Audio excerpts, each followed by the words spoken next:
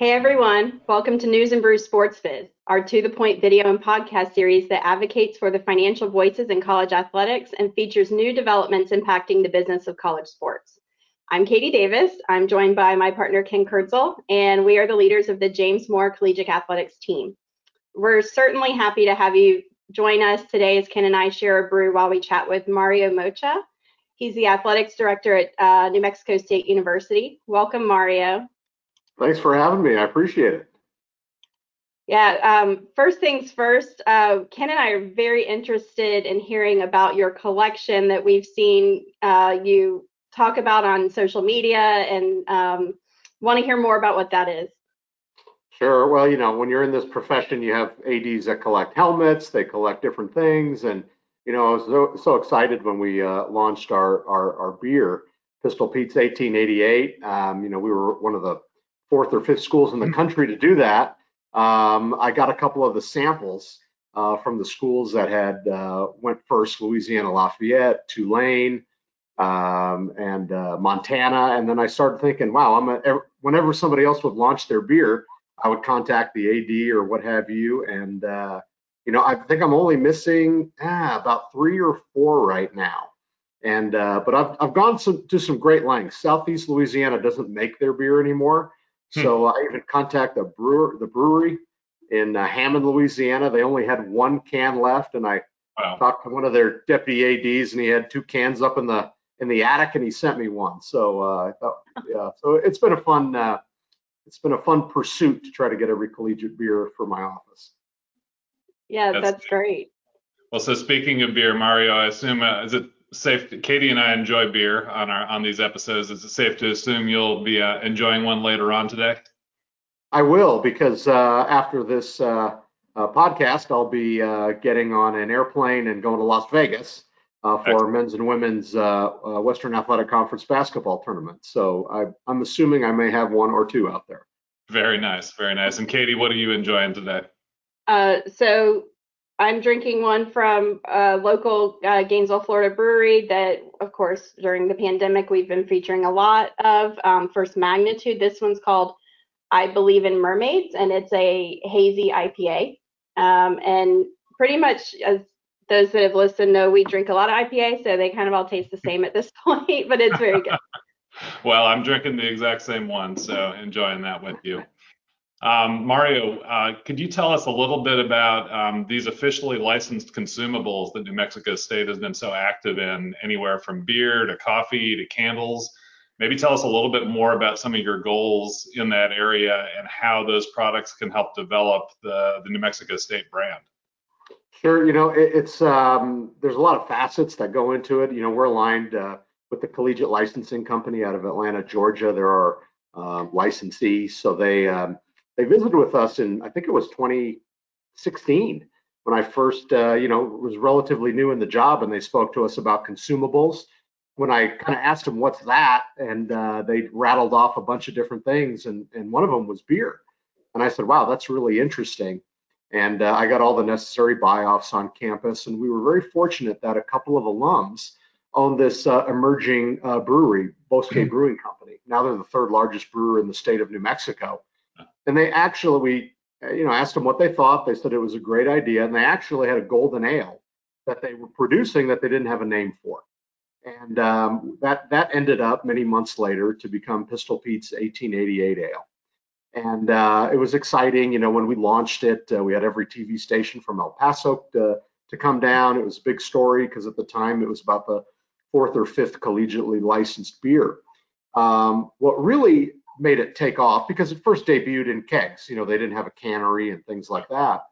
But once they moved their operation where they could can the beer, that took off, a little bit more. But then they aligned themselves with a distributor, Admiral Beverage, who's the Miller Coors distributor in the state of New Mexico.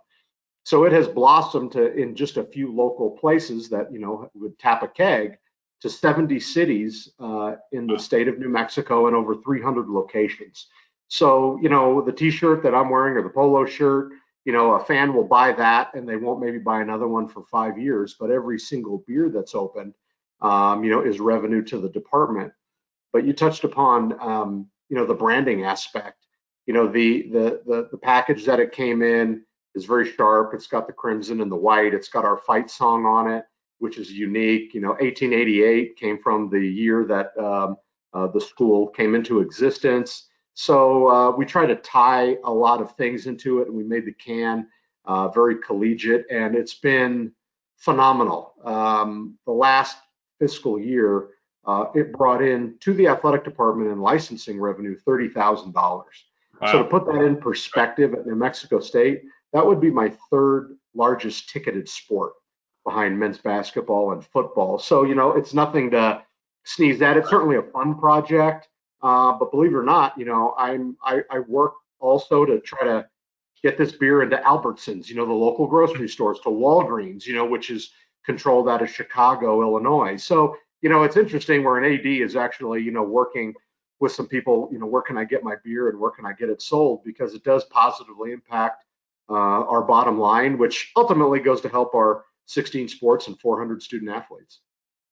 Well, that's great. And you've touched on a lot of things there that kind of lead into my next question. As an FBS independent, do you find that you have to be a lot more innovative in revenue generation than maybe you would at other schools? 100%. I was the senior associate AD at Missouri before they invented the deputy AD title for many years. I've been at Southern Illinois as the athletic director, the University of New Mexico, Texas State when it was Southwest Texas. So I've been at all different kinds of institutions. And when you are at this level, it is incumbent to mine every revenue stream you can get, because the dollars are not as free flowing as a Power Five or even a very well-known Group of Five member. So yeah, it's forced us to be innovative, but it's also, quite frankly, it's opened my eyes to a terrific revenue stream. And we'll talk about the other products as we get into this discussion. But I can very easily see just the consumable category being a six-figure stream for us, which is tremendous because there's not a whole lot of six-figure widgets left out there to bring into the department. No, that's exciting. And thinking of that sounds like you've got your pulse on the financial information, which you need to, obviously, as athletic director. What's the most important financial information that you track regularly that you really feel like you have to have at your fingertips to make well-informed decisions? Sure. Well, it all starts out, I have a phenomenal CFO, Ed Pazowski. He is great. You don't want the AD unless he has a finance background and accountancy background, fiddling too much with the numbers. He does great. And our faculty athletic rep is the chair of the Department of Accounting here at New Mexico State. So I have a lot of people to rely on. Our state is very unique because we get a tremendous subsidy from the state of New Mexico itself. And this state, unlike where I was in Missouri or Illinois or Texas, I actually lobby with state reps and state senators and the governor's office to procure funding for our department.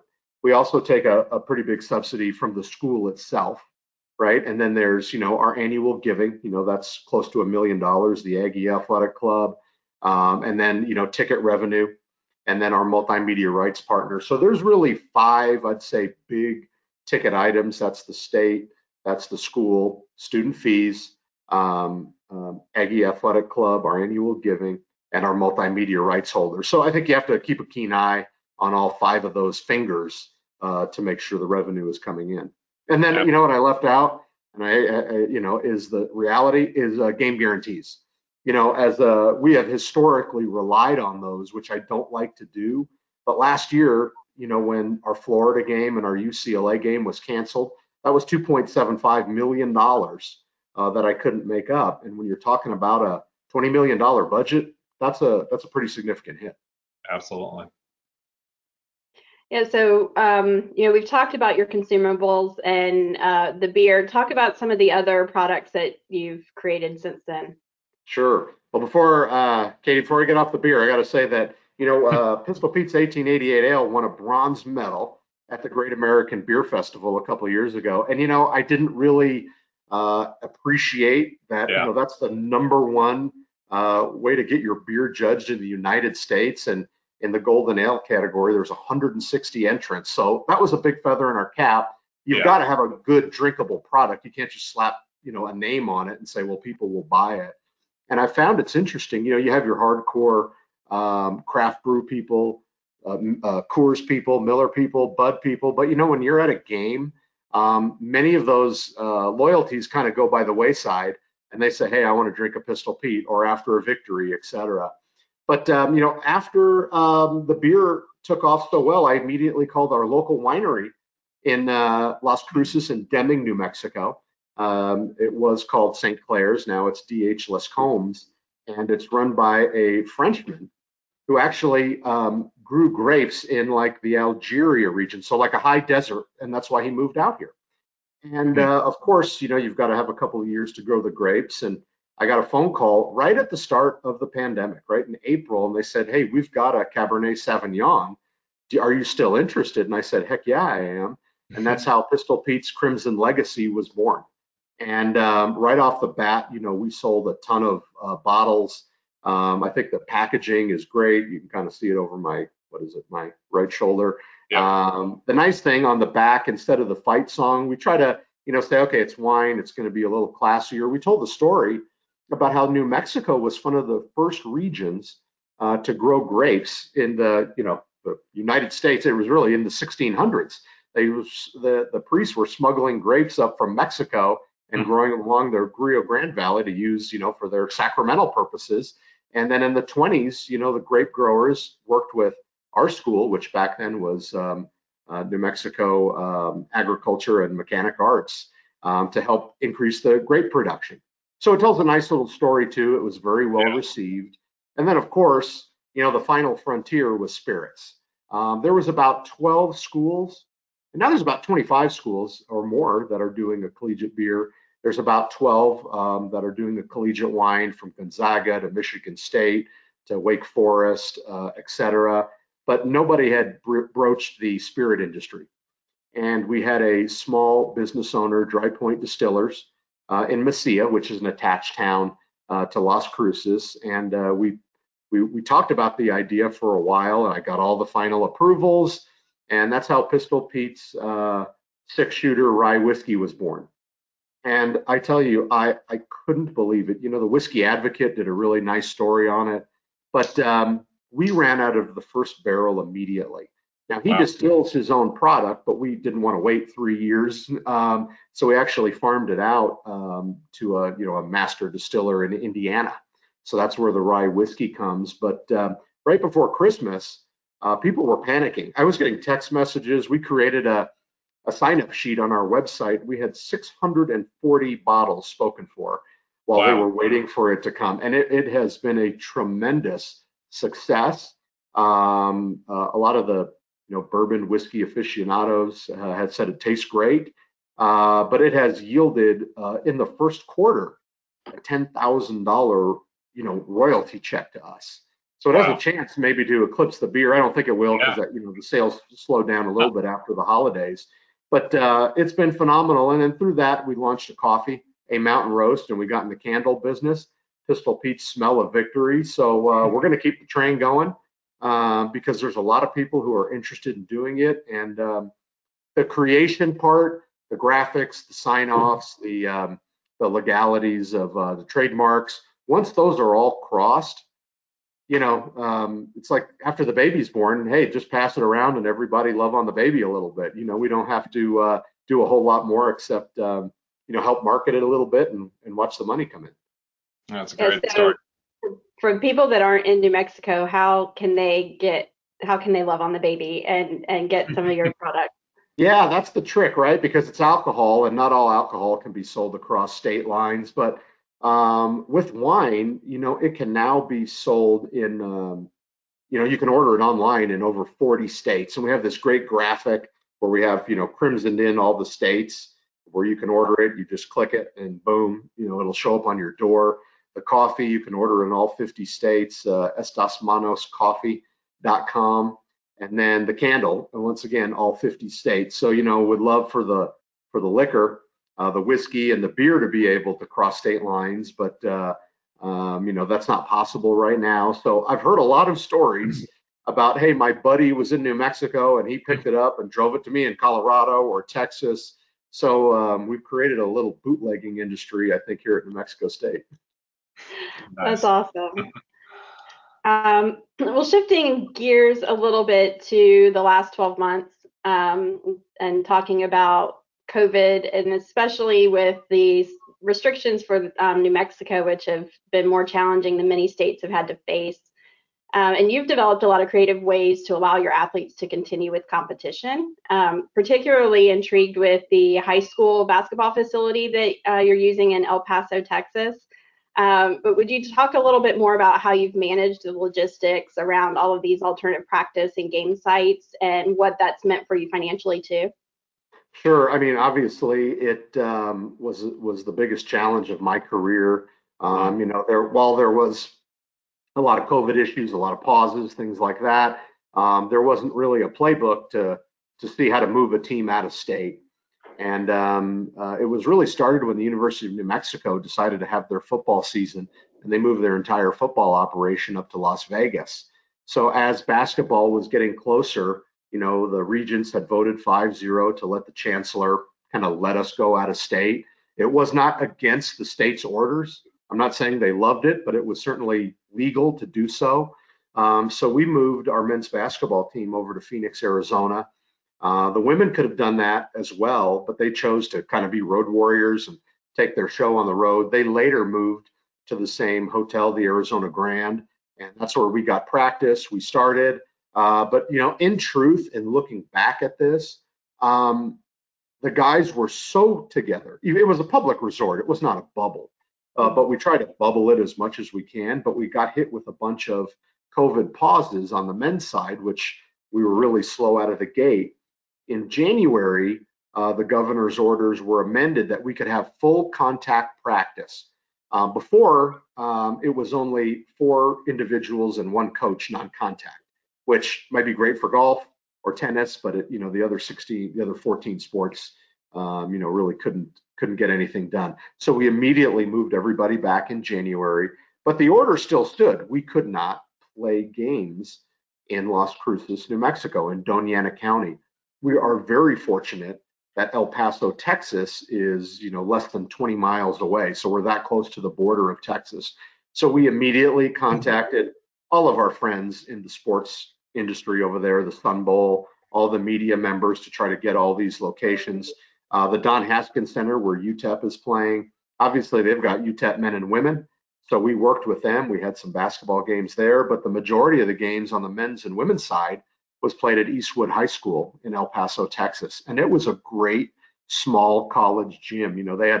They'd done some bonding. They had like a $30 million arena. It was phenomenal. So it worked out great. But, when you have to move your shot clocks there, it still was a high school infrastructure. So we had to do a lot of work to get that up to speed to nationally televise men's basketball games.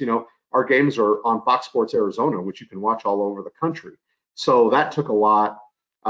We also are utilizing UTEP's soccer field. We're utilizing Memorial Gym for volleyball at UTEP, and that's where the 1966 Glory Road National Championship team, that's where their home is. Baseball, we're about to do a contract with the AAA team of the San Diego Padres, the El Paso Chihuahuas. So it has been really hectic, just trying to move people back and forth while we're testing PCR 3 times a week. All of our student athletes, that's another mandate from the state that is well above the NCAA minimum. So yeah, it has been a tremendous challenge, but every 2 weeks you get a report from the state, and that's tomorrow. And I am very hopeful that our county turns yellow, which would allow us to actually compete in Las Cruces for the first time all year. And that's March 10th, which is pretty amazing. Yeah. Yeah. Yeah, well, it's amazing what you were able to accomplish, and it's a testament to a lot of the relationships that I'm sure you've built to be able to call and ask for help. And, in talking about relationships, there's also been a lot of really great press about the New Mexico athletic directors all kind of getting together and meeting. And, can you maybe talk a little bit about, what kind of meetings and goals that you come out of that, and Sure. how you can be rivals on the field but work together as a team off the field? Yeah, I'll talk about that. I did leave out a big part from a financial standpoint. How do you pay for this? We were sensitive that even though we weren't breaking any rules, we, were doing something that probably maybe some of the state officials wished, us and the Lobos didn't, wouldn't have done. So we launched a campaign called Donate for State. So donate the number 4 and state.com, and we solicited donations. And it was interesting because we had collected about $225,000 in men's basketball season ticket revenue and about 70,000 in football. So that was in our bank. So we went to those people and said, hey, here's your options. You can have a full refund. Okay, you can keep that in our bank and use it for an Aggie purchase, next year, or you can, donate it to the Aggie Athletic Club, or you can give it all to the Donate for State, which helped all of our teams relocate. And boy, over 50% of the dollars, or maybe it was 60%, we kept. It was either donated or we kept in our bank. So it was tremendous. So, that figure is almost at $170,000 right now. So that was a huge fundraising effort. So that I didn't want to leave that out. But you're right, it was interesting. Ryan Cordova, who's the athletic director and head men's basketball coach at New Mexico College in Espanola, New Mexico, way up north, he started this Zoom meetings with myself, with Eddie Nunez, the AD at New Mexico, and the athletic directors from Eastern New Mexico, Western New Mexico, and New Mexico Highlands. And that was the bulk of our group. Also, the Southwest University in Hobbs, New Mexico. And we would get on and just talk about the challenges. Usually New Mexico or New Mexico State would be maybe the information distributor to those schools from the state of New Mexico, because we had a little bit more of a direct tie to them. But it was great to kind of collaborate, kind of be able to maybe consolidate our message. All of our student athletes from all the schools, the SAT groups, all wrote a letter to the governor. So, it was nice, because even in my 5 years, I knew who some of those people were. Certainly, I had known Eddie from his days at LSU, but we have not had this level of communication. I mean, I think it's pretty historic that every Friday we would get on just to touch base about what was going on in the state and how we could help each other. Yeah, that's great. On topic with ADs coming together, you're also one of the 60 plus Division I athletics directors who have signed the Collegiate Coaching Diversity Pledge. And our firm serves as the third-party clearinghouse that confirms compliance. So the project's pretty near and dear to us for multiple reasons. Will you share with us more on your commitment to diversity? And do you have any words of encouragement to maybe apply some peer pressure to some other ADs to opt into this pledge as well? Well, I would hope that, peer pressure wouldn't be needed, because I think it's the right thing to do. Whenever I've done a search, we have taken great pains to make sure that it has diverse candidates, whether it's gender, whether it's race, et cetera. It was interesting, and I'll tell you a little funny story. When I first got the athletic director's job in 2006 at Southern Illinois, when I was coming from Missouri, I was at NACDA. Right. A lot of people gather and kind of shoot the breeze and this, that, and the other. And I was in a group over here, and there was, I don't know, probably about 8 African-American individuals in their group. And Sean Frazier, who's the athletic director at Northern Illinois, he walks up to me and says, hey, congratulations on the job. He goes, now what nationality are you? And I said, well, I'm Cuban, Jamaican, Italian. He goes, I got a perfect thing for you. You need to be involved in MOA, the Minority Opportunities Athletic Association. And I got involved, and then I got on the board, and then I was the president of the largest minority administrators group in the country.